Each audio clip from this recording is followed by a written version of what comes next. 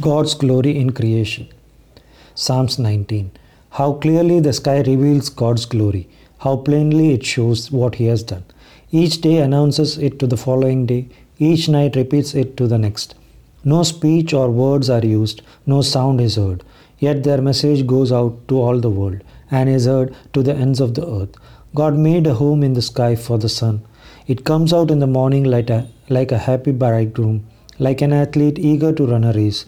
It starts at one end of the sky and goes across to the other. Nothing can hide from his heat.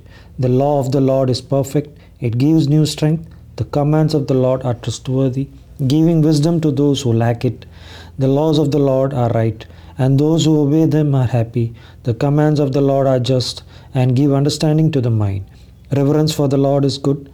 It will continue forever. The judgments of the Lord are just. They are always fair. They are more desirable than the finest gold. They are sweeter than the purest honey. They give knowledge to me, your servant. I am rewarded for obeying them. No one can see his own errors. Deliver me, Lord, from hidden faults. Keep me safe also from willful sins. Don't let them rule over me. Then I shall be perfect and free from the evil of sin. May my words and my thoughts be acceptable to you, O Lord, my refuge and my redeemer.